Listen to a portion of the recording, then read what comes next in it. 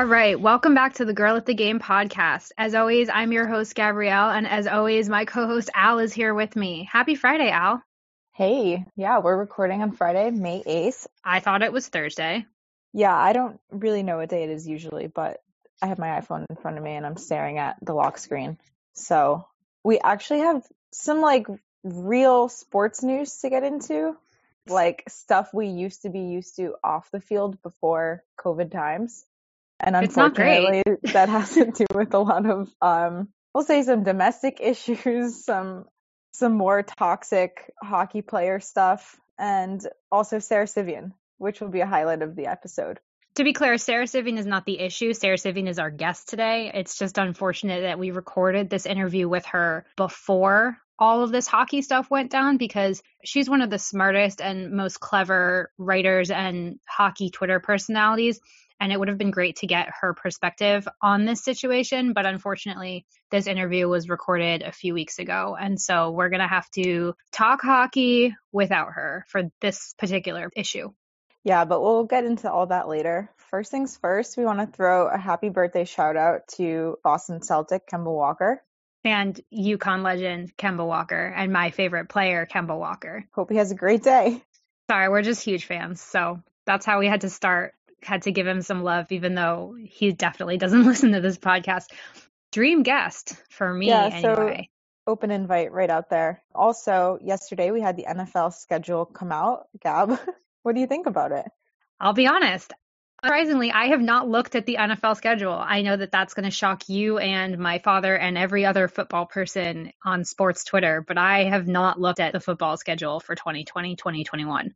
For starters, super underwhelming first game of the year. Texans Chiefs. So obviously you have to have the Chiefs in there, but I mean, the Texans are just going to be so underwhelming. It'll be nice because it'll be football back, but I mean, if you could have worked like the Ravens in there or even done a Super Bowl rematch, I don't know. I feel like there's going to be so much anticipation for this season, and to start it with the Texans and like nothing against Deshaun Watson, but it's just the Chiefs are literally returning all their starters pretty much from last year. And I don't know. I just can't see it being that compelling of a game.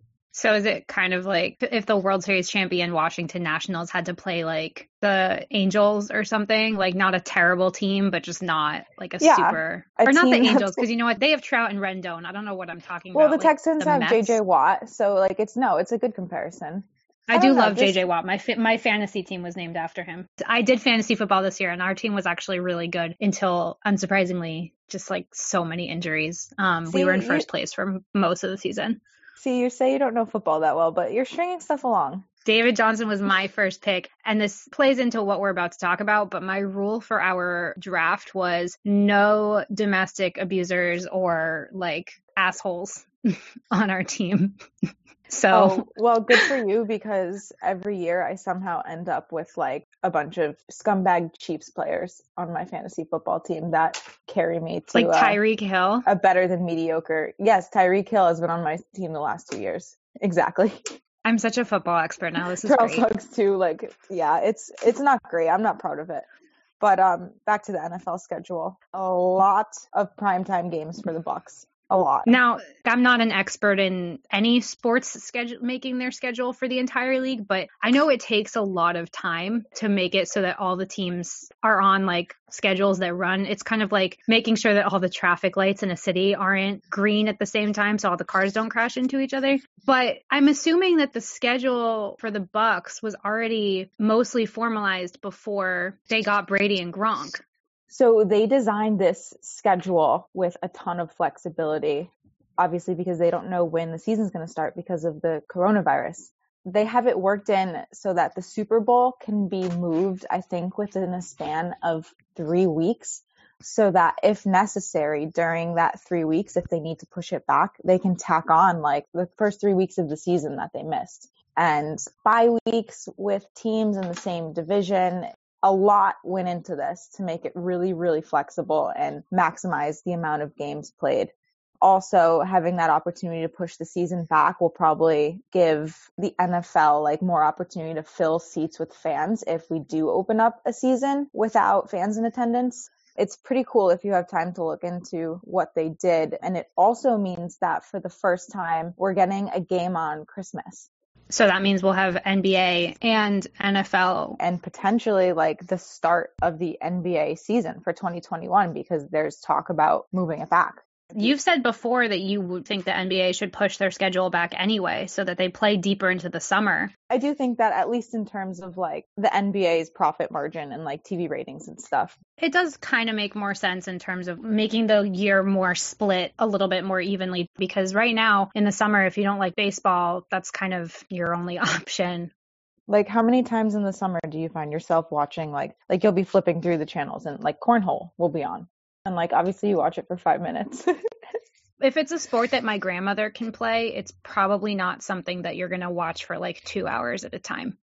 Right. But before we stray too far from the NFL, we have to talk about that TikTok last night.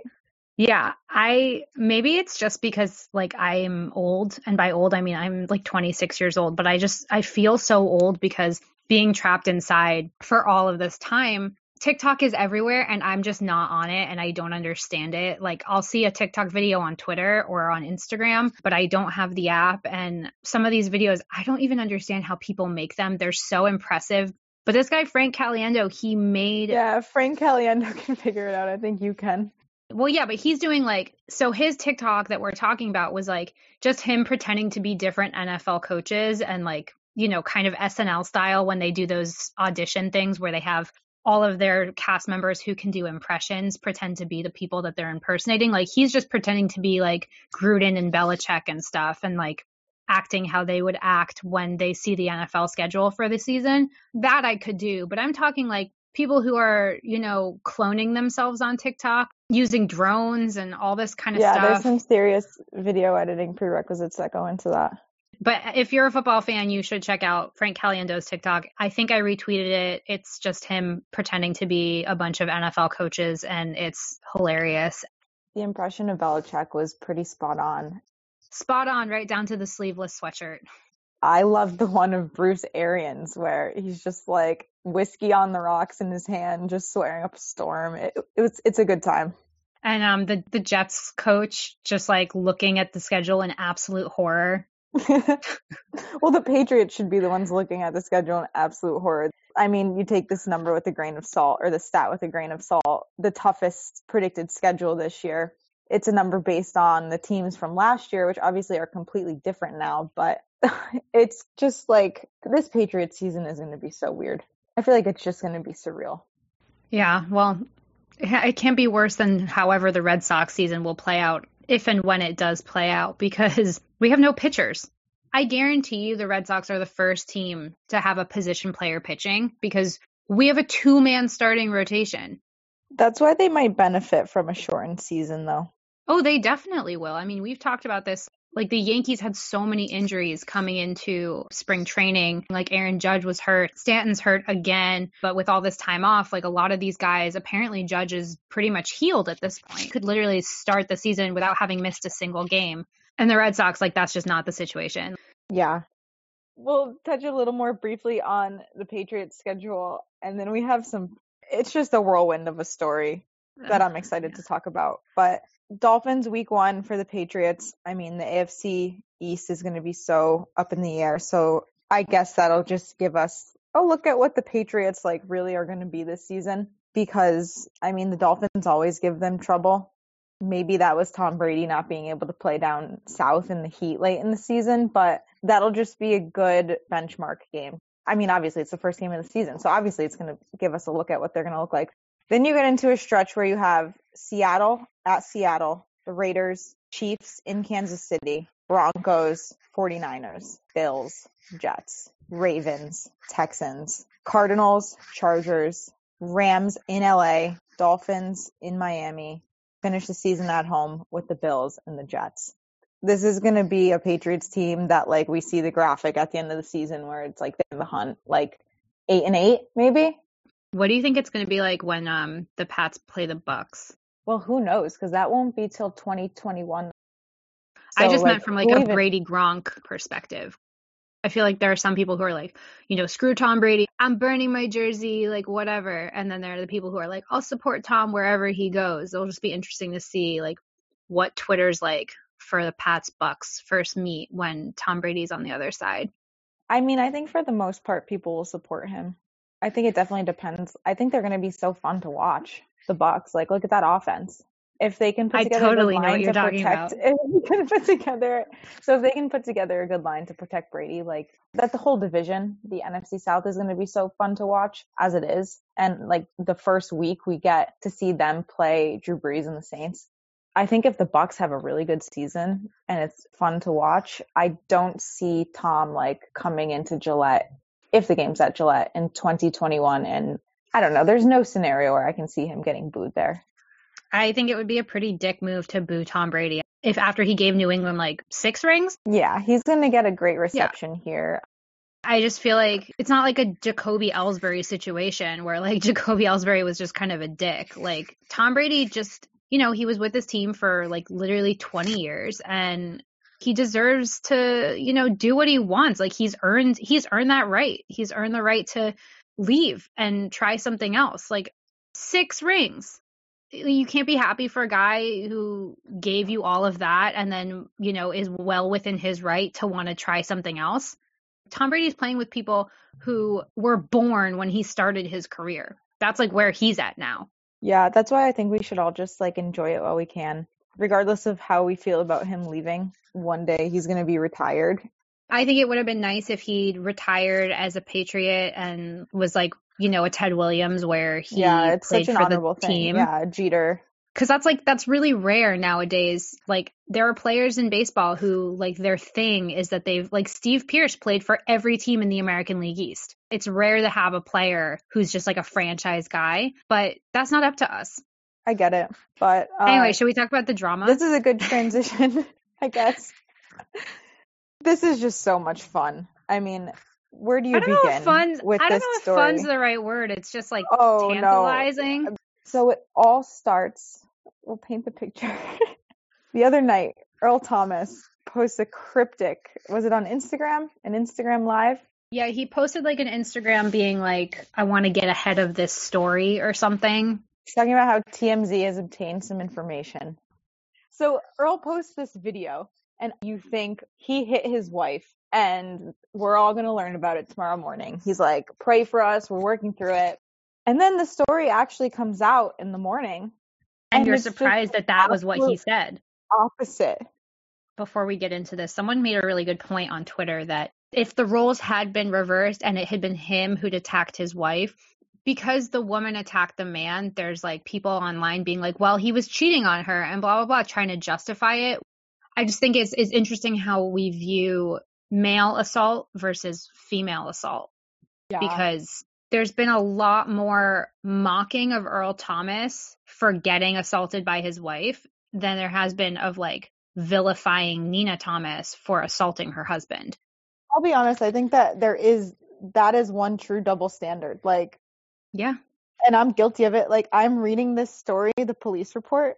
So the cops say that Nina found out he was cheating and that he was renting out Airbnbs with his brother to have women over. So she, first of all, calls her girlfriends up. It's like that scene in The Town where they're like, all right. Like, whose car are we taking? Like, her friends hop in the car with her with knives. She has a loaded gun and just went in there to scare the shit out of Earl. And just like walks up into the Airbnb, holds a gun to his head, tells all the women there, I got something for all you hoes. It's something out of like a movie for sure. But it's a little scary because I didn't read the police report, but I don't remember which outlet it was, not TMZ.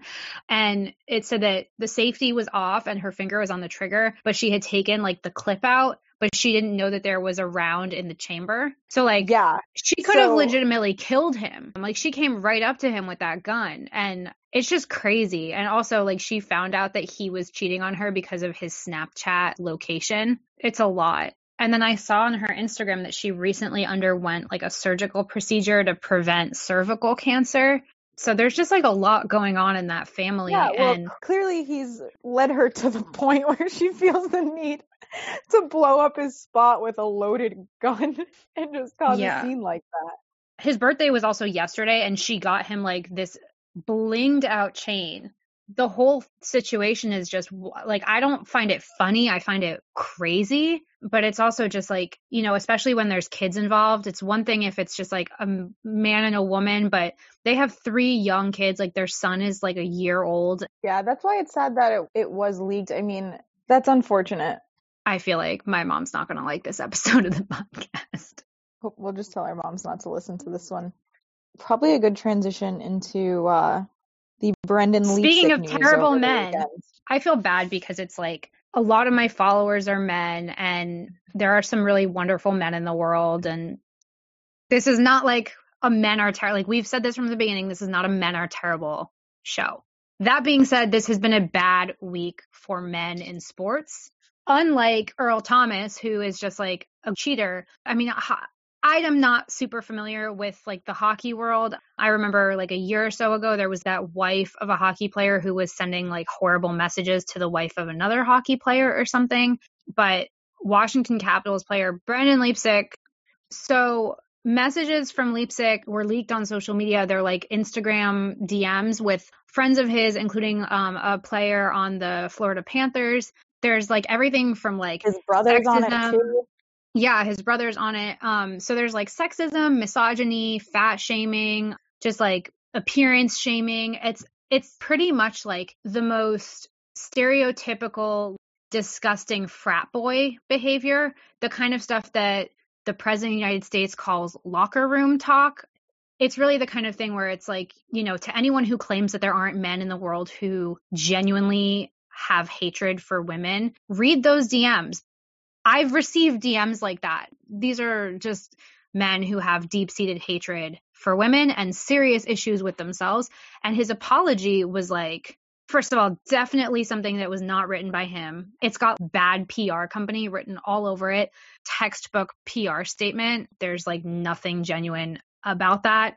And it's just yet another indicator of like how toxic the sports world can be for women. Just the way that, like, think about being a female reporter, and this is like apropos of the fact that we're going to talk with Sarah Sivan a little later in this episode, being a female reporter and knowing that there are guys in locker rooms who think this way and not feeling comfortable being able to interview them or write about them without being treated this way. Like, these are women who were just existing in the world, and these guys are just talking about them like this. That's my thing. We all have group chats with our friends where we talk shit about people. Like, I'm not going to sit here and be holier than thou, but they would literally not even be in a conversation, and it would be Brendan just sending them random girls' Instagram stories and finding the most petty, like, ruthless shit to chirp them about. Was it Connor McDavid posted a picture of him and his girlfriend, and he's like making fun of McDavid's girlfriend for having like bruises on her knee.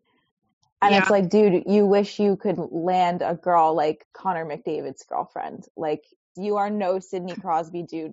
And I just wish I could say I was surprised by it all. But I went to 2 different Hockey East schools, and I will say that the bad apples in hockey when it comes to women and just this narcissistic ego, they are worse than any other sport.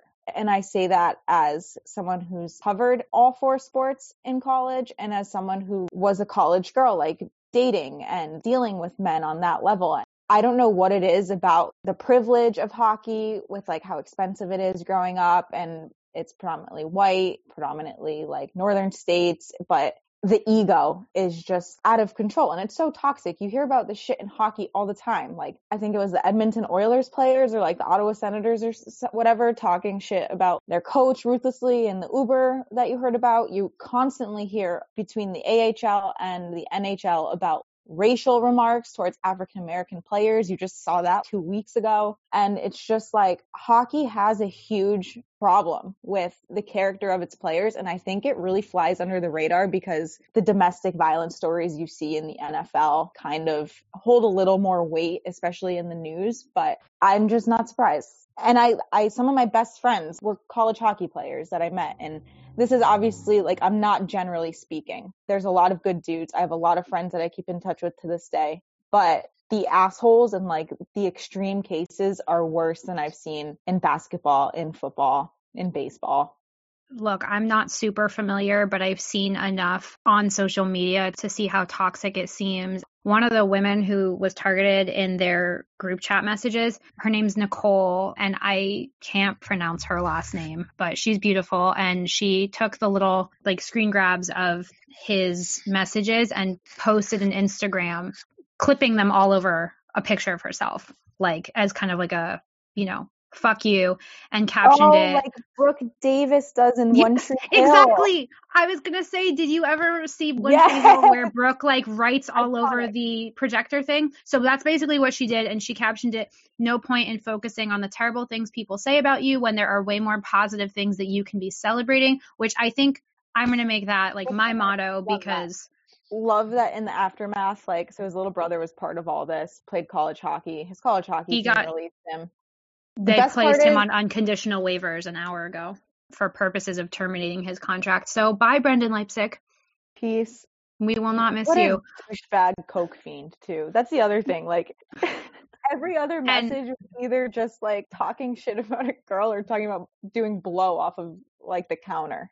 Here's the thing. If it was me and I had the God-given ability to play a professional sport and the opportunity to play a professional sport and all of the good things like the money, the money and the ability to make this world a better place that come from being a professional athlete, I would not do a damn thing to mess it up. I don't know what it is about these guys that they think they are untouchable and immortal. But if I was like you see it with when we find out that like a baseball player's been suspended for domestic violence or for doing drugs also, like any of these athletes, I'm like, you are getting paid millions of dollars to play games for a living.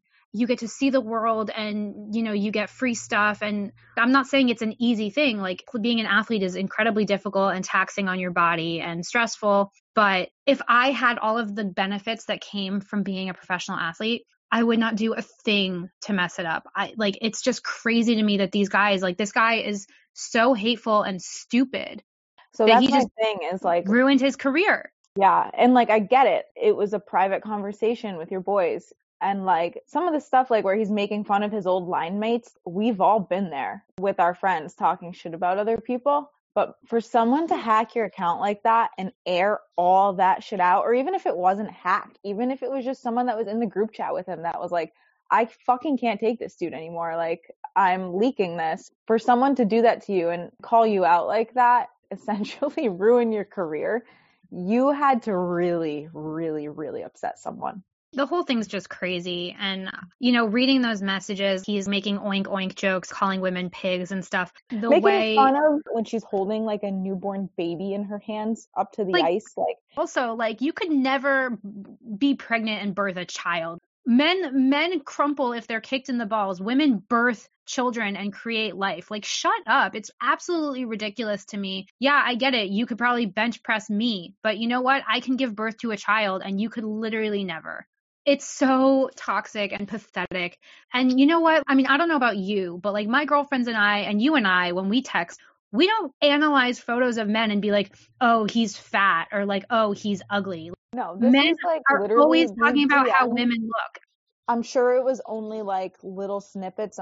Like, hopefully you like to think they talked about normal shit too in this group chat, but it was still like just so petty. And it's just like, it brought me back to like middle school. Like straight out of Mean Girls. It looks like the league has handled it pretty well, and that's my piece on it. I don't want to talk about this anymore for a long time. Let's just not.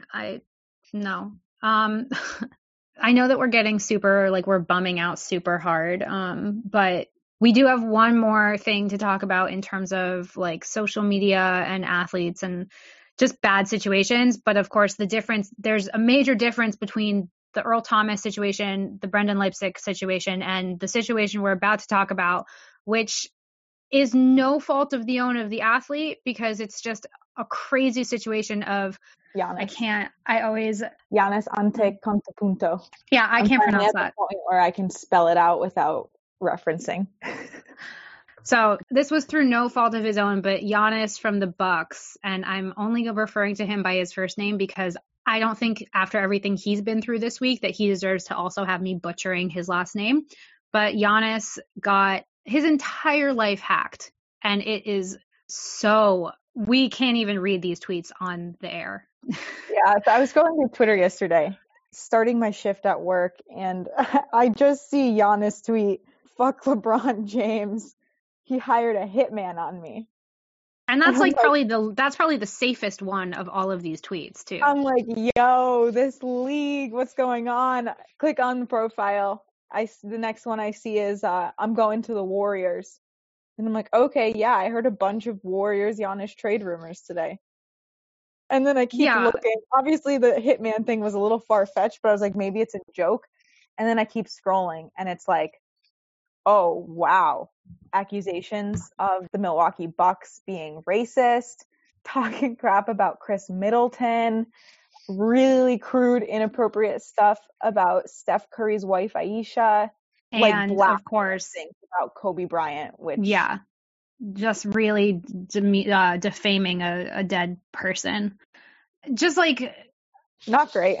Very shocking. And then his brother, who's on the Lakers, replied to a couple of the tweets and was like, this isn't him, he was hacked, which I think if it had just been like the guy being like, you know, hacking him and being like, I'm going to the Warriors, like no one's going to believe that he wasn't hacked. These are crazy tweets. Like some of the tweets like were funny, and like the NBA is so dramatic that like seeing someone hack his account saying the stuff about LeBron hiring a hitman on him when they're both like competing for MVP of the league, like that's kind of funny. And like the Warriors stuff, pretty funny.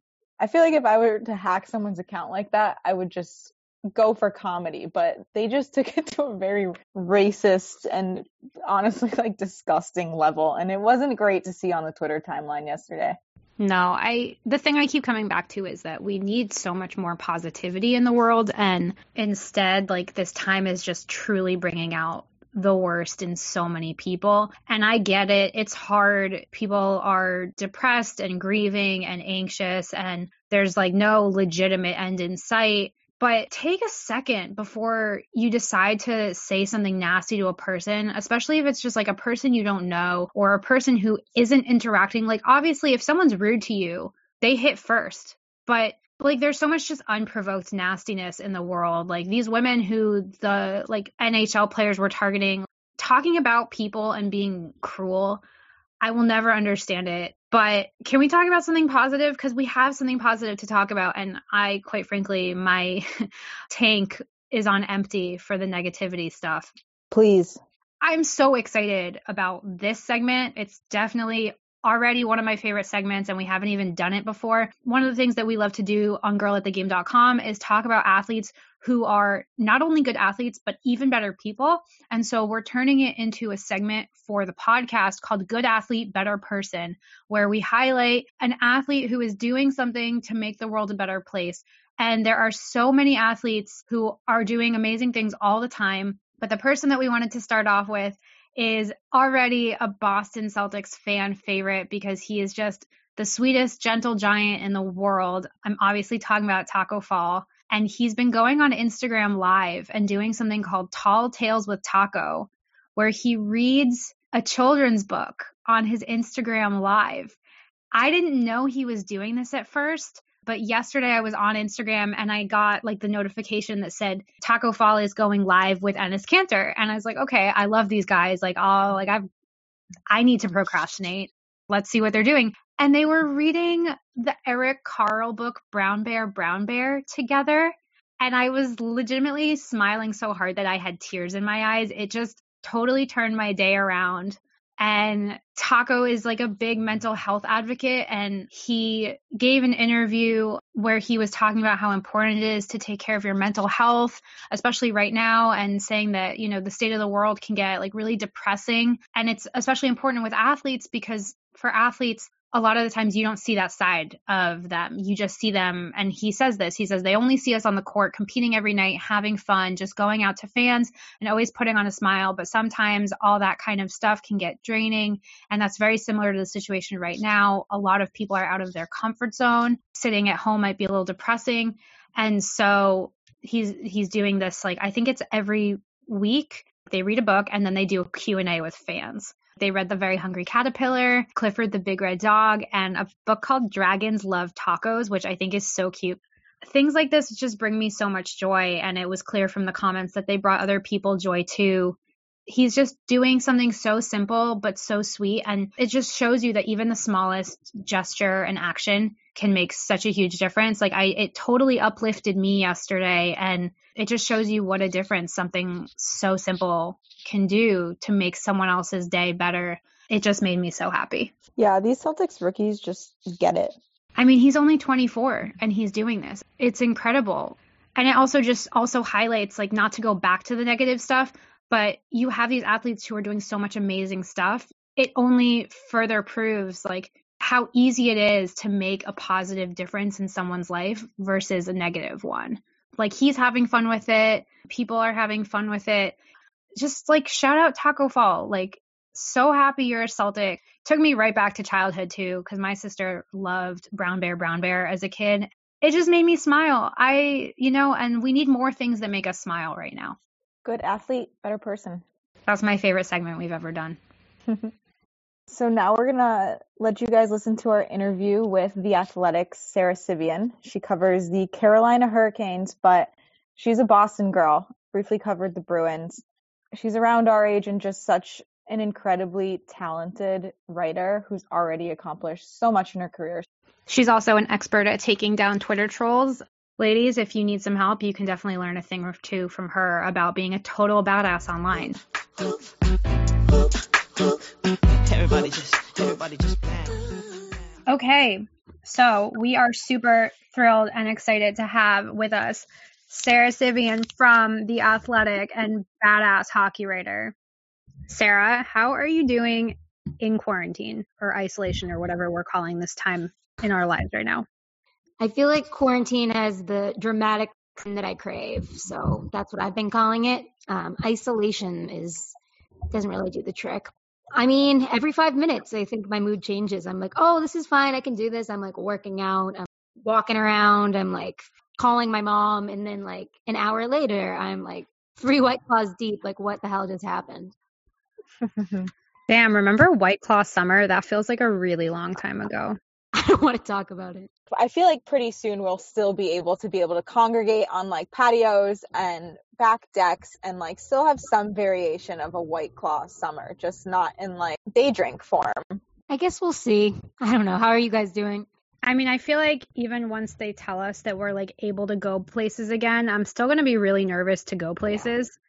You know, there are definitely going to be those people who the second the quarantine bans or the social distancing bans are lifted in Boston, there's definitely going to be those people lining up for brunch in Southie. But I was already like a germaphobe before this and stuff. So I think for me, it's going to take me a little bit of time to feel comfortable being in places with tons of people.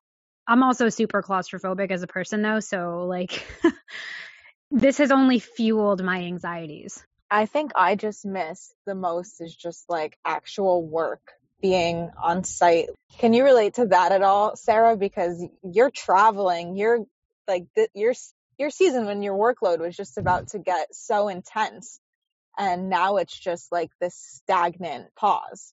Yeah, dude, it was surreal.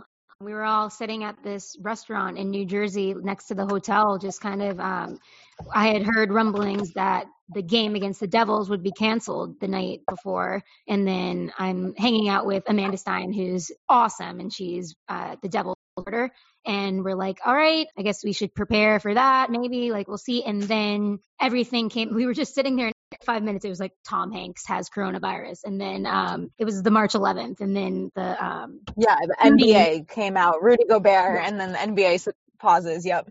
Yeah. What a night! I was on the desk at Nesson that night too, just surreal watching it all play out while working. Yeah, So morning skate gets canceled and I'm like, okay, let's prepare. And I'm just like waiting as the minutes go on. And then I text Hurricanes media relations like, so like, are we going home? Like, and he's like, all right, hold on. And then we found out that the Hurricanes stayed at the same hotel as Rudy from the Youth Jazz. So we're like, oh God. And then everything just kind of fell apart at once. And we had such a schedule, like it was the most busy schedule in the NHL, and I had finally mentally prepared for it. Every single weekend it was a travel back to back. Then it was just like, oh, you're actually going to stay home where you never are for an indefinite amount of time. So it drives me crazy to be home because I'm never home. Maybe I'm like, it's good to learn how to not have to be busy all the time. I feel like that week was like the epitome of the scene in Anchorman where he's like, well, that escalated quickly. Like we went from like wondering if things were going to happen to like all of a sudden Tom Hanks and Rudy Gobert in like a half-hour span, and all of a sudden sports are just like gone. Yeah, NHL the next day, and then everything, the domino fell, and it just... I will never forget just kind of being there and waiting, just wondering what was going to happen and being like, well, they have to cancel the season. And then being like, oh my God, they're canceling the season. What is it? Yeah, and they took a pretty long time to do it, the NHL. Yeah. Like comparatively to like the NBA just shutting down when like, especially when the NHL shares so many home arenas with the NBA. I was surprised that like, especially with the Bruins, because you know, the Jazz and the Celtics had played each other right before all of that happened. And Marcus Smart then got coronavirus. And I was surprised the Bruins and like they still had a morning skate the day after. Yeah, it was my understanding that the teams themselves kind of in the dark and going game by game while the owners and the GMs were kind of figuring out what to do. Who knows how to handle a situation like that? But I think that's why it was so like one team was still doing a morning skate and one team just like called off the season. And so like they just extend the quarantine too. What are your thoughts on when the NHL returns? I know they just like released that statement and seem eager that there will be a season, but I mean, everybody like is trying to weigh in on this, and I'm like, I'm not a doctor. I mean, like, I'm a firm believer that the virus is the timeline and that needs to be obeyed. But I know how bad the players want to finish out the season, and they might just do it over the summer. It all depends on the virus, but I know they just for financial reasons, for finality reasons, they played so much of this regular season already. They might speed up the process and do kind of an extended playoff or something like that. I could see that. And then push back the season to November. I mean, that would just be messy. Like, I'm stressed out thinking about that, but that might be the best option. We're just really going to have to see if the virus, like, slows down. Did I miss another extension of... Yeah, I'm like, wait, what? Quarantine? Because, like, I just saw on Twitter that the California governor called sports and other large events, quote, unlikely this summer. And he said the prospect of mass gatherings is negligible at best until we get to herd immunity and get to a vaccine. So, but did I miss something? Like, I might have missed this too. I'm trying to think. I think it was this morning. Oh God. That they extended a league-wide self-quarantine period for the players. Oh, the NHL? Which is like unsurprising. So they could resume the season without fans. Right. Mayor Walsh is supposed to talk to like the media or something for Boston at like 6:00 or something. And I was like, oh, great. What fresh hell is this going to bring? Right. Every second. It's like, what else? What else? There was a tornado yesterday morning. I'm like, honestly, right? I'm over it. So Sarah, how has this impacted your like writing style? Because like you guys over at The Athletic get to do pretty creative stories all the time, but like, do you feel like it's drastically changed for you from a working standpoint?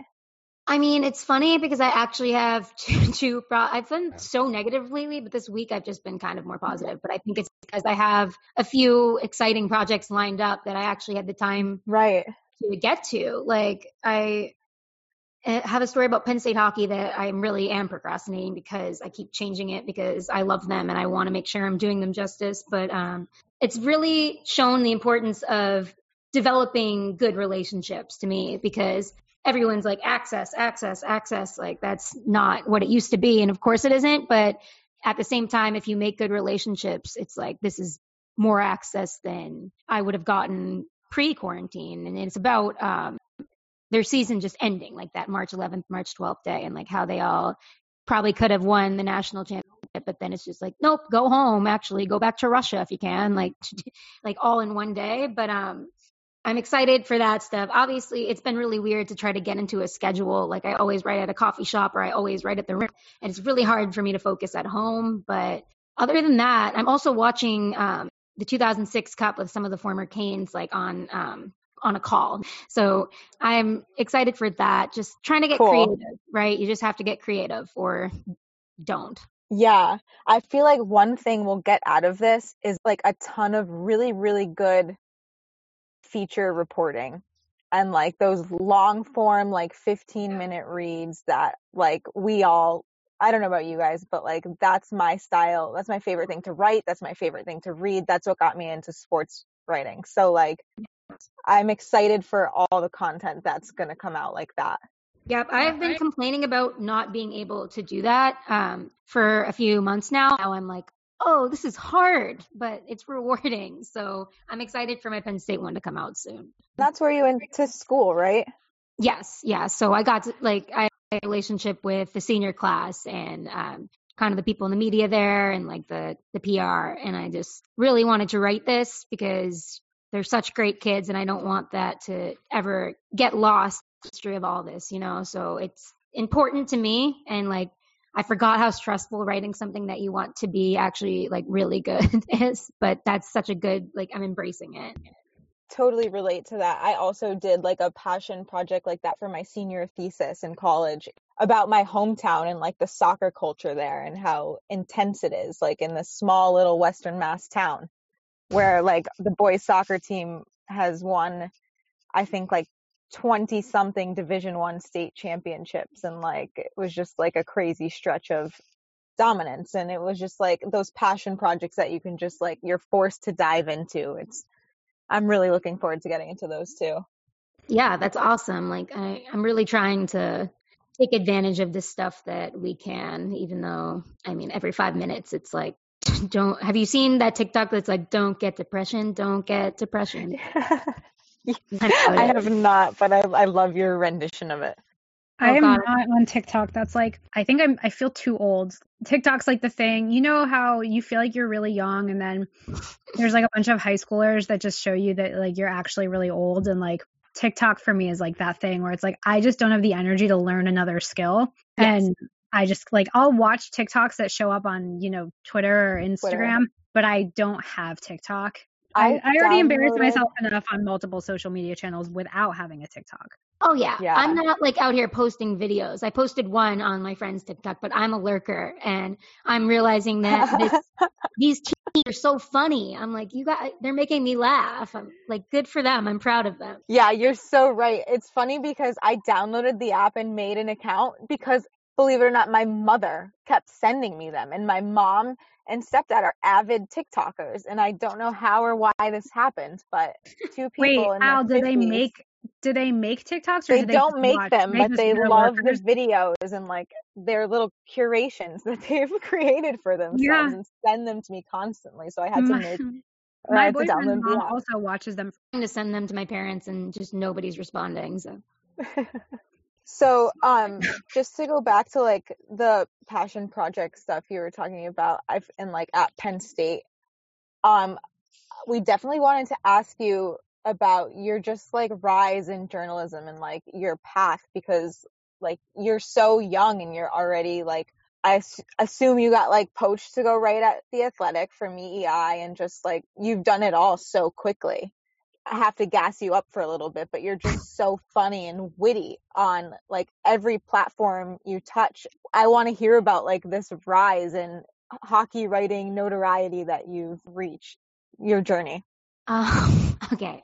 Hey guys, welcome to my channel. Okay. I think, your first mistake, if you're trying to ask me for advice, is saying, hey, I'm a huge hockey fan, just wondering how you got into hockey journalism, because you have to be a huge writing fan before you're a huge hockey fan. Like you have to be able to write about ping pong, I think.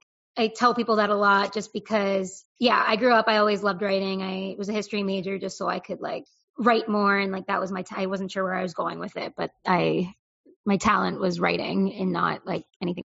But I always loved hockey. And when I was homesick at Penn State, I would just start tweeting about the Bruins. And then I started writing for SB Nation, just kind of like turning those tweets into stories and like kind of jokes and like just easy gamers and stuff like that. And then I lived in the same building as some of the hockey guys at Penn State, and it was so interesting watching them go from club to D1. And they were like, I think it was their first year of D1. Yes, that was when I was a freshman, and but they weren't at the new rink yet. And they were like, hey, come to our games. And it was like, okay, I'm going to come to a hockey game. I miss hockey so much. And I was just like, oh, I could write about this too. And it was fascinating to see kind of like them transition to the new rink and like all the behind the scenes stuff. I kind of just fell in love with knowing that I could tell a story that nobody had heard about people that they like. So a lot of my friends wrote for this blog at college. So I just started writing there too and weaseled my way into the hockey coverage. And then I just kind of kept at it and just fell in love with writing about hockey, not just watching hockey or going to a hockey game. It's like the ins and outs of the game and like how it feels to write a story. So after that, obviously my Twitter was growing, mostly because of like jokes I was telling, not because of stories, but like you find a way to use your Twitter presence for your own benefit, like posting stories. And I think I've always been good at that. I don't know. I think the fact that I grew up on the streets of Twitter, like kind of helps me now. And obviously it hurts me, but it's like in some ways, but not a lot of people in hockey are funny. So you're so right. Yeah, I think that's why I got noticed kind of quick, because it stands out when you're not just like being a reporter, but you're also writing stories. I don't know. Like I always looked up to Pete Blackburn because it was like the one funny person in hockey. He is so exceptional at Twitter too. Yeah. Like and trolling Twitter, because his tweets always go so viral. So whenever he catches the people that don't know him like freaking out in his mentions, it's always so funny. His brand is strong and he's really good at not crossing the line. But yeah, I definitely looked up to him. And then I'm like, also, I love to write stories. So it's kind of different, I think, because it's not really either or. And I'm trying to figure out still what I am, but I love to write stories and to tell jokes.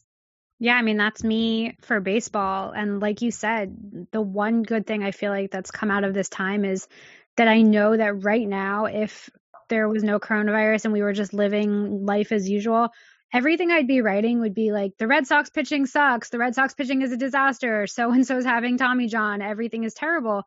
And I know this because like we all knew what was coming for the Red Sox, but also because I'm never going to be that person that can just be like, everything's great. The Red Sox are perfect when like literally they have no pitchers.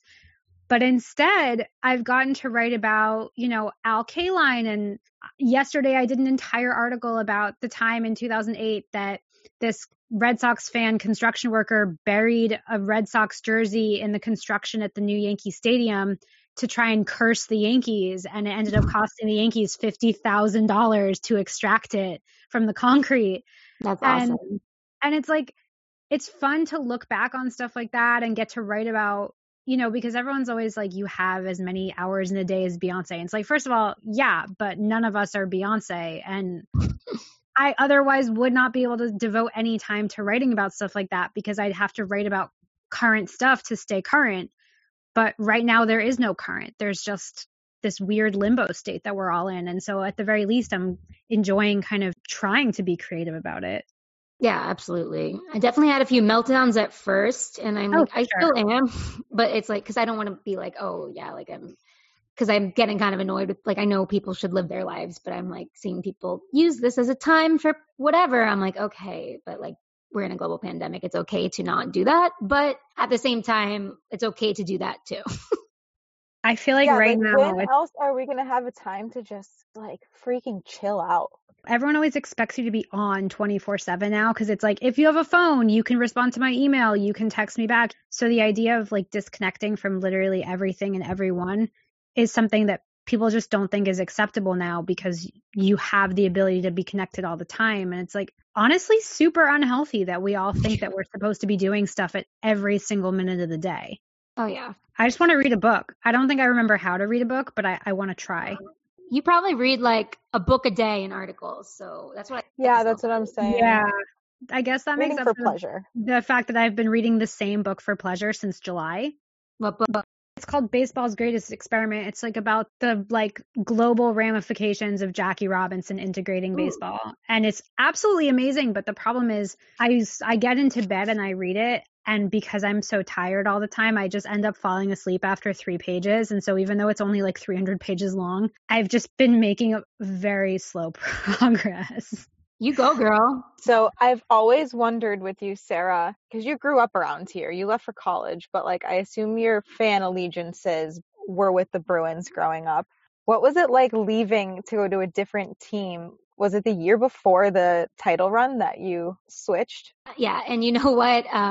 If it was no, I don't really care, but like the Hurricanes were the story of the season, title run or not. So that was awesome to cover, and like I knew it would be because Rod Brindamore and because some media relations people kind of called me before and were like, this is going to be a special season, like it'll be great for you to cover. And here's the deal.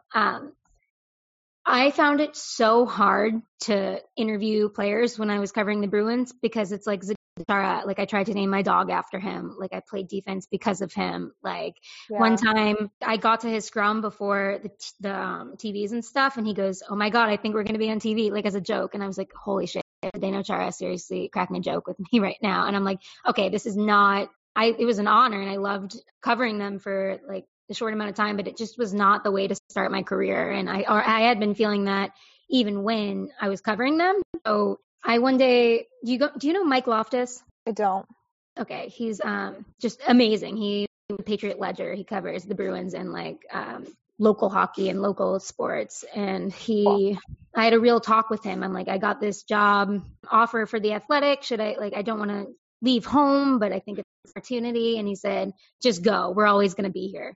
And that's so true. Like Boston sports will always be there. And I needed to go to a young, exciting team with stars that are budding that I have not yet tried to name my dog after. You know what I mean? Like, it's very hard to talk to Chara.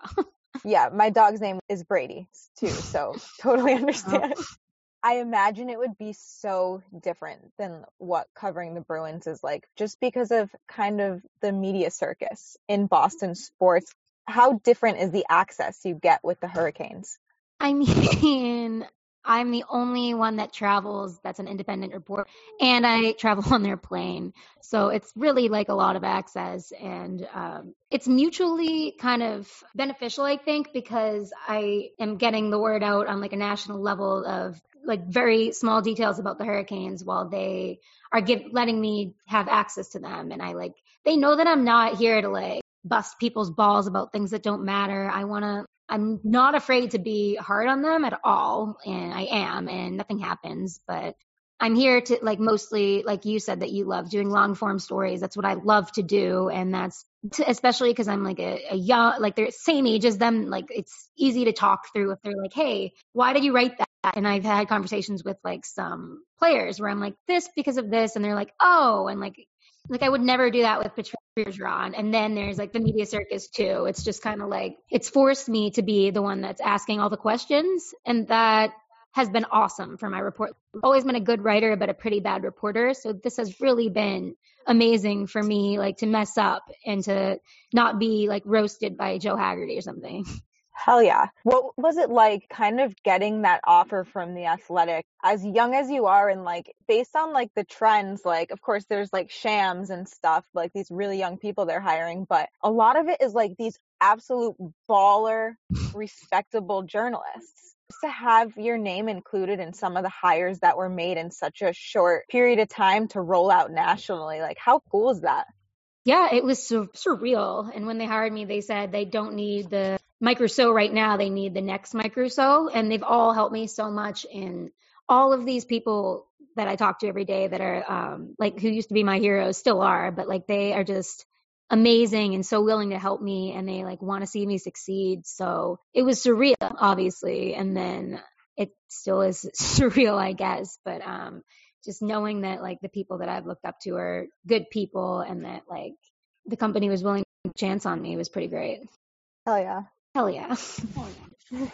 Such a badass. Oh no. I mean, yes, but also like obviously and unfortunately it comes with the territory that being a very public woman in sports, you deal with a lot on social media, and you handle it probably better than most people, but I know from experience it's not easy.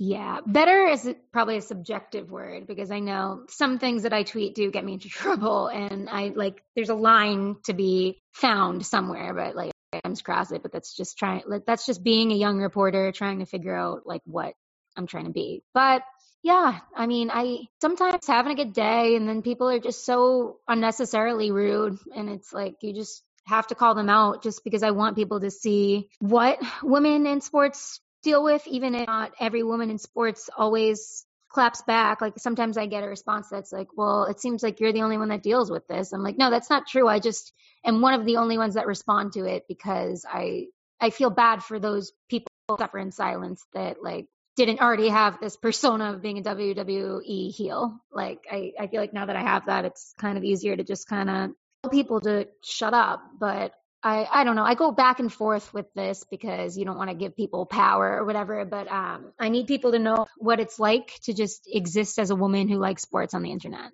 Yeah, absolutely. I mean, I try to ignore and block out most of the crap that comes my way, but every once in a while I'm like, no, you deserve to have your shit aired out. You deserve to be called out. You shouldn't just get to talk to people this way and not have there be any single kind of repercussions for it. For the most part, even if I'm like saying something about a team or whatever, it's reactive. Like I'm not just going out there trying to bully people, and if I say something people don't like about, for example, domestic abusers, and you're the one reacting to it by like attacking me, the only person that looks bad is you. Like you're yelling at me because I don't think domestic abusers should be allowed to play baseball.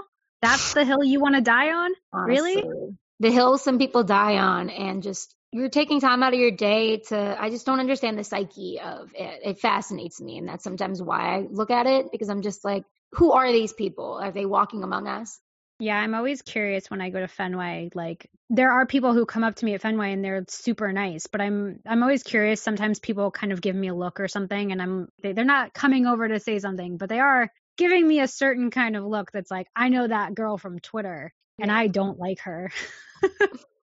Someone once told me they were standing in line and heard someone talking shit about my tweets. I'm like, imagine you're standing in line for food at a Hurricanes game, and like you're talking shit about my tweets. You're at the Canes game, like you paid a lot of money for this, and you're mad about my tweet that I probably tweeted like on the toilet or something. Like I think that's hilarious.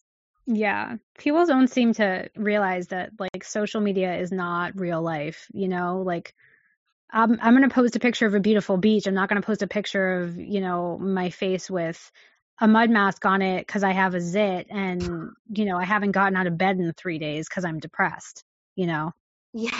Yeah. People just need to calm down.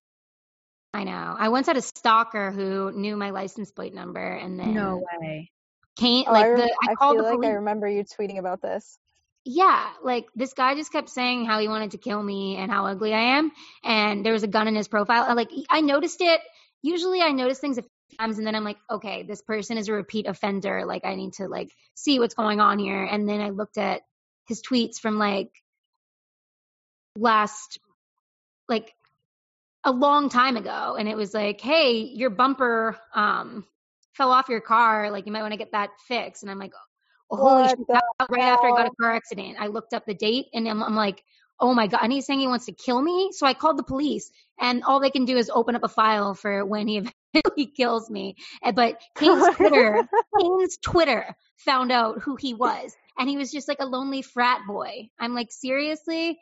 Like, and he just had like a fake profile picture and he had full accounts to come at me. I'm like, you need mental help. But I've finally gotten over it because he hasn't killed me yet.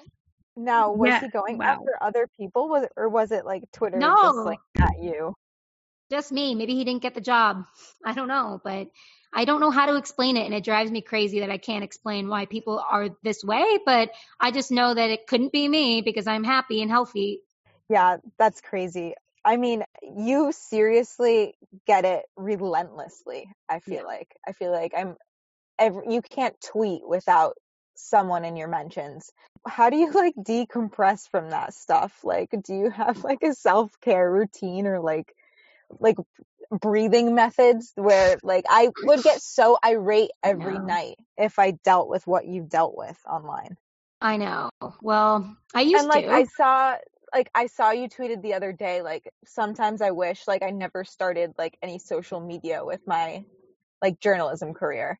And like that's so sad to me because you're like literally one of the best Twitter follows in hockey. It's like you and Spittin' Chicklets, and like what Oh my else do God. you need sometimes? Thank you. I snapped out of that after I got like a bunch of DMs from people that I actually respect, but that wasn't even about trolls. That was about like just feeling like it's either my identity or that I keep crossing lines that I don't like. Because it's weird to think about yourself as an image because that's not who I am in real life sometimes. I'm like, I'm not mean at all in real life. And like, I hate Yeah. that people think that I'm mean, but I'm like, I'm going to defend myself to people being mean to me. But I just got like really, I had a lot of time to think in the old quarantine. So I was like, also a few claws deep when I tweeted that, but like the response I got to that, okay, thank you so much. Like I just slapped myself in the face and I was like, all right. But it was just like something where somebody yelled at me that, oh God, like I just don't, I regret this. I just wish I could be somebody that just shuts up. Like, but I can't, that's not me. I'm going to play my strengths. But I used to go to the gym and like just hit things and that really, but now that's gone. I go to therapy and literally talk about Twitter. Like, but I think sometimes like when you're in our position, that's one of the best things you can do. That has really helped. Just knowing that I make a lot of mistakes in life, but I'm never purposely hurting someone's feelings on the internet that I don't know, like helps a lot. And that's basically it. I used to go to boxing and I would just punch the hell out of that bag and like take out so much emotion on it. And that's was super helpful because people say like, oh, it's just social media, it's just the internet, but it's like, you know what, if you're reading mean things that are being said about you all day long by people who do not know you as a person, it's hard. And it's funny because the people who say like, oh, it's just social media, I'm like, yeah, you try lasting 1 week with my DMs. Yeah. And it's never once has a woman said that to me, and never, it doesn't matter if you have a lot of followers or not. Like, fuck, I wish I didn't have a lot of followers, but well, that's not true. Thank you.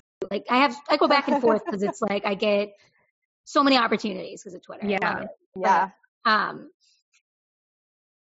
it's like, it's people that don't have a lot of followers saying that. And I'm like, yeah, that's easy to say, but like you should spend a day looking at my Twitter mentions. And I don't want to cry about it. There's other things going on in the world and I can handle it, but it hurts anyone who like is in the public eye in any capacity. Like even Taylor Swift, like she writes songs about it. Like people write songs about it. And it has like nothing to do with the way you do your job. Like it's always just like shit to put you down about like your appearance or like just there's never any basis for it. I guarantee none of these people actually subscribe to The Athletic. You don't know my work. And I think my work is pretty damn good. And I like, it's just such a fine on Twitter, right? And you like, we're all trying to navigate it in the new era of journalism. And like, I don't know, it's tough because you want to toe the company line, but you also want to be yourself because it's your own personal thing and it's your brand and whatever, but it's a lot for free. Yeah, definitely a big platform. Speaking of like your work and like getting your opinions out there, you recently started a podcast called Too Many Men. How's that been going? I did. We're like on Podception right now, talking about my podcast on a podcast. This is like peak. We got to cross promote. Yeah, thanks. But what was what was the question? Sorry.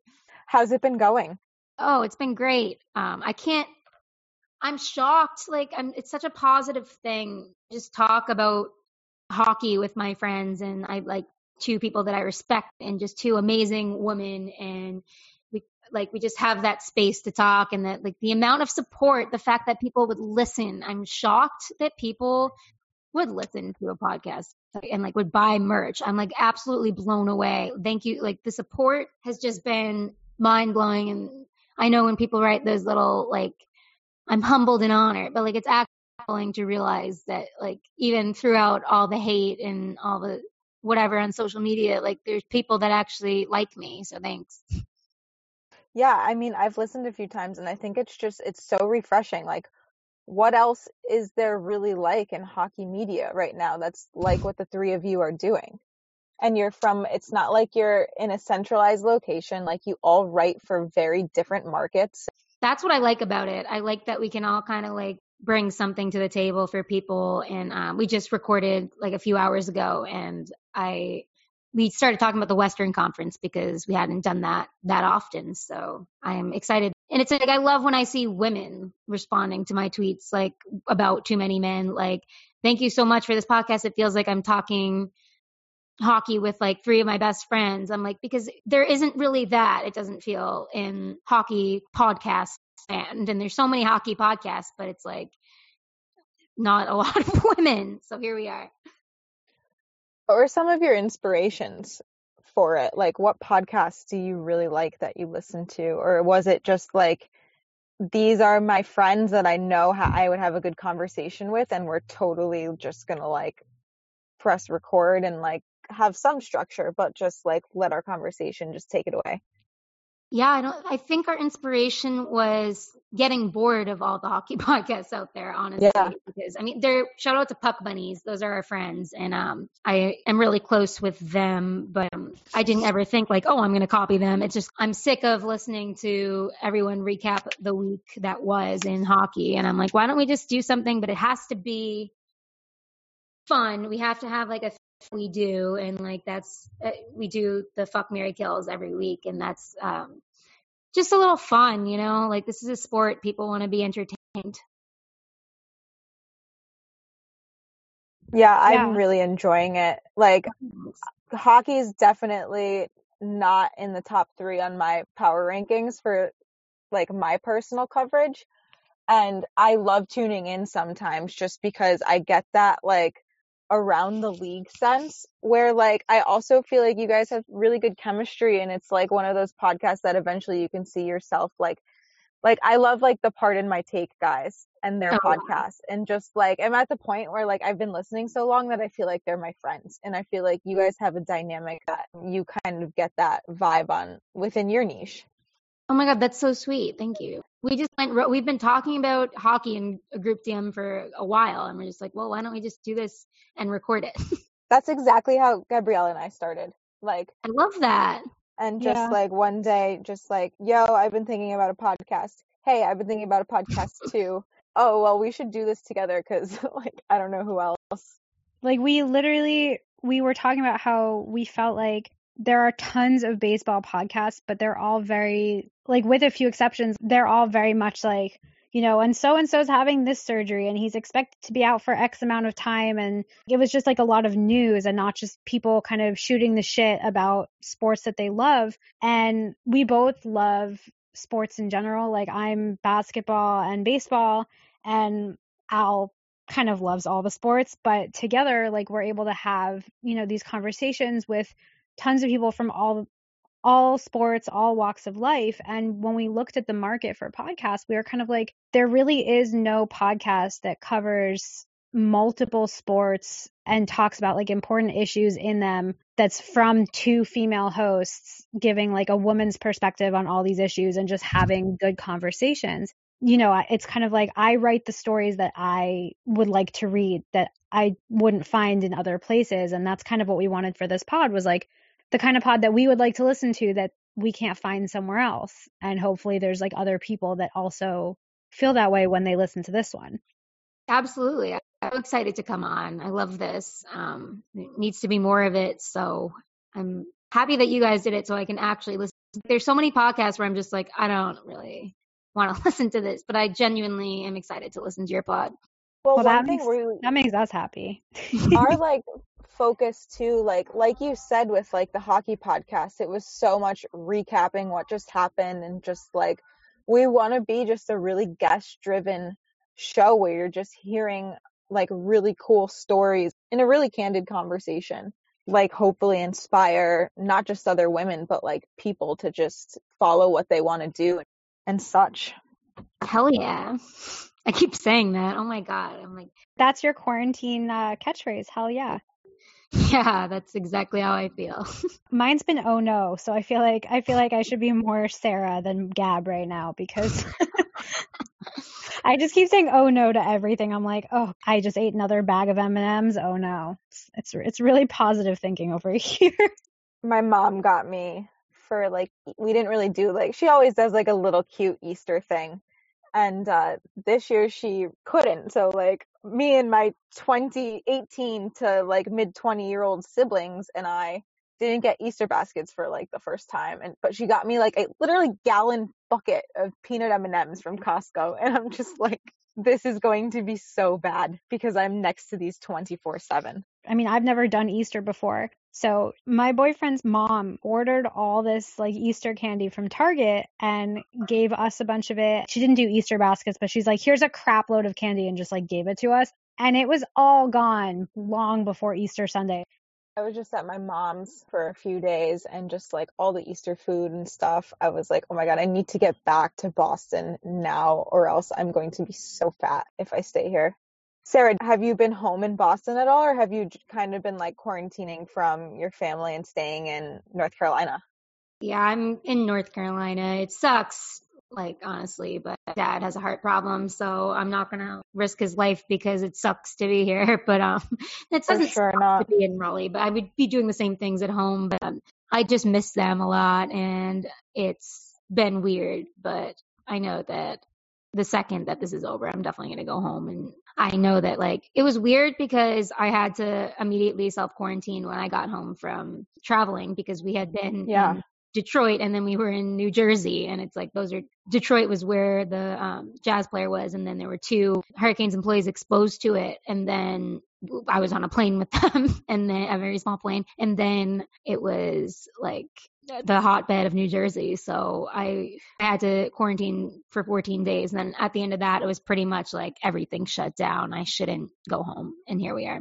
It's such a counterintuitive thing to like, your first thing to do is just be home and be with your family. But then it's like, that's actually the worst thing you could do. So yeah, it's tough. I talk to him every day. Like, I love my dad. He's my best friend. So I'm like, Dad, I want to come home, like blah, blah, blah. And he's like, I know it's tough. We can't be together, but we'll have so much fun once we are. Did you grow up doing like sports stuff with your dad? Like sharing, like going to games? I'm a Celtics fan, but for whatever reason, the kids were in hockey. But I've circled back to the Celtics now because it's so fun to watch with him. Now he's circled back to hockey because I let him watch with me sometimes. My dad was my inspiration for like loving sports growing up because he's a historian, and I'd ask for a bedtime story, so he'd be like, all right, so Ted Williams, and like that got me into sports. But then he kind of got like out of sports, and I kind of drew him back into them. Oh my God, that's so cute. It's like nice, you know. He's like, yeah, the girl dad thing.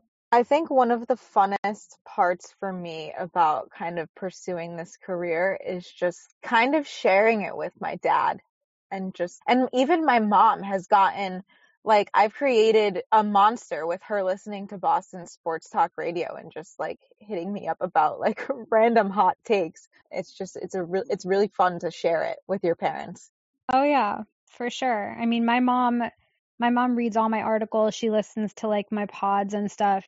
My parents got a puppy in November, and because I can't be home that much, she plays my podcasts for the dog. So the dog knows my voice. And so every day she puts on my other podcast, Locked On Red Sox. She plays it for the dog and the dog knows my voice. Oh my God. Yeah, it's like really sweet. But then one day she asks me and my sister, she's like, should I join Twitter? And my sister just screamed, no, like really loudly.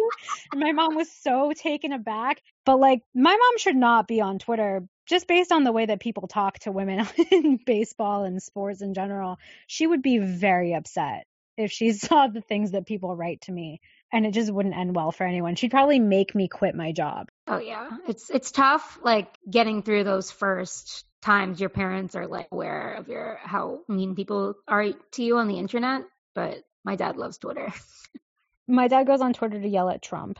That's what my grandmother does that as well. She's like this teeny tiny little Portuguese immigrant woman, and her whole entire Facebook is just like rants about, in broken written English, about Trump, and it's just so hilarious. I miss sports. Do you guys miss sports? Yes. I do a lot. I was walking and I saw somebody on the other side of the road with a Spin Chicklets shirt an hour ago, and I was like, hockey, me too. One question I wanted to ask you before we like start to wrap up is like, you're so funny. Where do you see like your comedy taking you kind of in your career? Thanks so much. I actually sometimes dream of being a comedian, but that would take a lot of work and start over from an entirely different career. But I love sports probably too much to ever leave. But maybe I'm really trying to figure that out, because I feel like in some aspects I want to find a way that it's not like two separate things, and it's not like I'm damaging a different part of myself. What I mean, like, I feel like sometimes I'm a reporter and sometimes I'm telling jokes, and I'm like, why not both? That like meme. Why can't I just figure out a way to like make that a strength, not a weakness or a distraction, you know? Honestly, like, I don't see any way you couldn't. I just like can so see you being like a Mina Kimes, Katie Nolan type, like the medium of like Katie Nolan's old Garbage Time show. Oh my God. And like whenever Mina goes on Levitard, like, and even with her writing, how funny they both are too. I think there's definitely ways that we're starting to see a lot of women do it. Oh my God. I feel like it's a niche of sports media that I feel at least more women are getting into like funnier content in sports media when they do stuff like that. Absolutely. And I think that's just a unique niche, like you said, or niche, whatever the hell. First of all, Katie Nolan, marry me. I love you so. Like, seriously. I think the reason I get a lot of hate, like, I mean, there's a lot of reasons, but some of them valid, some not. But men have decided that women are allowed to be in sports now, but just so long as they aren't funny, or they aren't trying to tell jokes, or they just have to report the news and smile and sit there. And yeah, we champion women, but like, no, like, I don't know. A lot of the similar hate that Pete Blackburn gets, but like with a tinge of sexism. And it's like, I know that's because girls aren't allowed to be funny. And like one of the cool things about, I mean, not cool because we're all trapped inside in a global pandemic, but one of the unique things about this time is that we all have an opportunity to kind of build something completely new. And there really aren't any rules. So if you want to be like a comedic hockey writer, sports personality, like just do it. Who cares? It's awesome. You're hilarious and a talented sports writer. You can like you said, why not both? Right. I say go for it. And at the same time, I still feel young enough in my career that I don't have to figure it out. And like, I would tell you ladies that too, like, you don't have to feel like you have to figure yourself out every second. Like, try to enjoy the ride.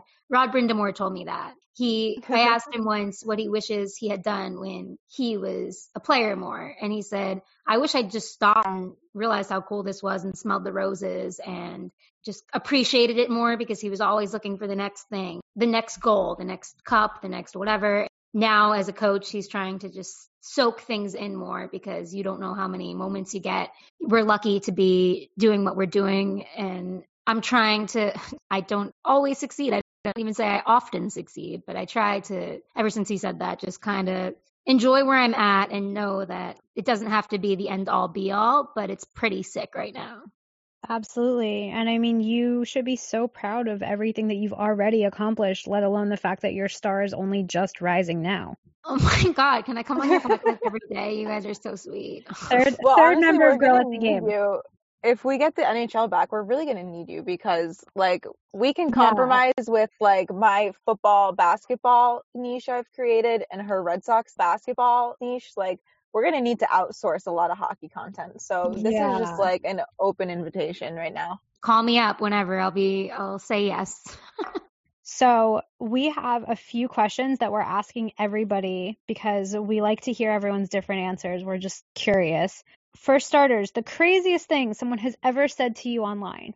The craziest thing. It's a hard one. Like what kind of crazy? Like fun crazy or like? That's up to you. I think the person with knowing my bumper was broken is probably, that's the only time I've ever called the police and got a therapist. So I think that will do it. And that like said they want to cut my skin off and wear it as a mask and also knows what my car looks like. That's pretty crazy. Anyway, what are you hoping to get out of this time? I've realized, I was just talking to my therapist about this today, actually, that there's a lot, I'm so busy all the time that I use that kind of a coping mechanism to like for any negative thought. It's like, oh, I can just simply go on this airplane and focus on my career and then be in this place and do all these things because it's new to me, other than like being alone by myself. I'm kind of forced right now, like it's pretty uncomfortable to just think about like things that I've needed to address for a while, just like mentally. And now I'm hoping to come out of this, like actually addressing things instead of just like forcing myself to focus on work. So that. Awesome. Yeah, that's like really great advice. I avoid things a lot, but there's no choice here. So. And on a happier note, what is your favorite sports memory? And it can be like a game you played in, a game you watched, a game you covered, anything. Okay, I'll do one from a sports perspective and then like a journalism perspective. I think my favorite game I ever covered was double overtime at Joe Louis Arena watching Penn State hockey win the Big Ten title because there was a lot going on at the time. And I was like, you know what, guys, like, I think it's a good idea for me to go to this tournament. I'm going to like use some of our little money from our blog stuff to go. And we're just going to go to Detroit for a few days. And then it ended up working out and those guys were great. It was just so entertaining because, I mean, it was double overtime 2 nights in a row.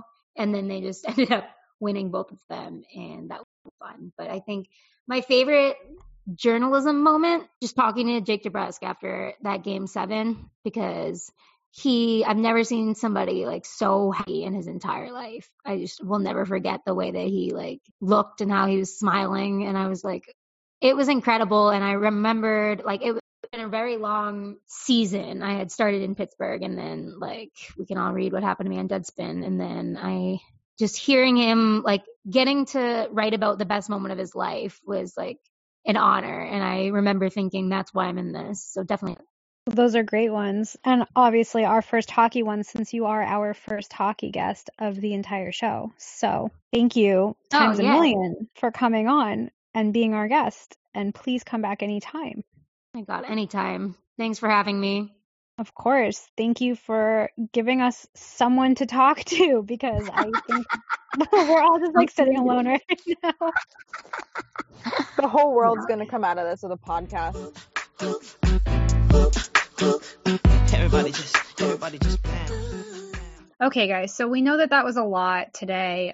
We got into some heavy topics and, you know, there's a lot of things that we talked about that there's no one defining answer or one right or wrong, a lot of gray area and stuff that is hard to talk about, hard to handle, hard to process. But we said from the beginning that that's how this show is going to be sometimes. It's not always going to be the light and breezy stuff. And unfortunately, in the sports world this week, there was a lot of stuff that just wasn't light and breezy. Not everything is going to be as sweet as Taco Fall reading children's books on Instagram. But speaking of social media, you can always follow us and interact with us at Girl at the Game on both Instagram and Twitter. And thanks so much for tuning in. We just want to bring you as much unique sports content as possible. We have two really exciting guests for you guys next week. First, we have my dear friend Angelique Fisk, who is lifestyle editor at Patriots.com.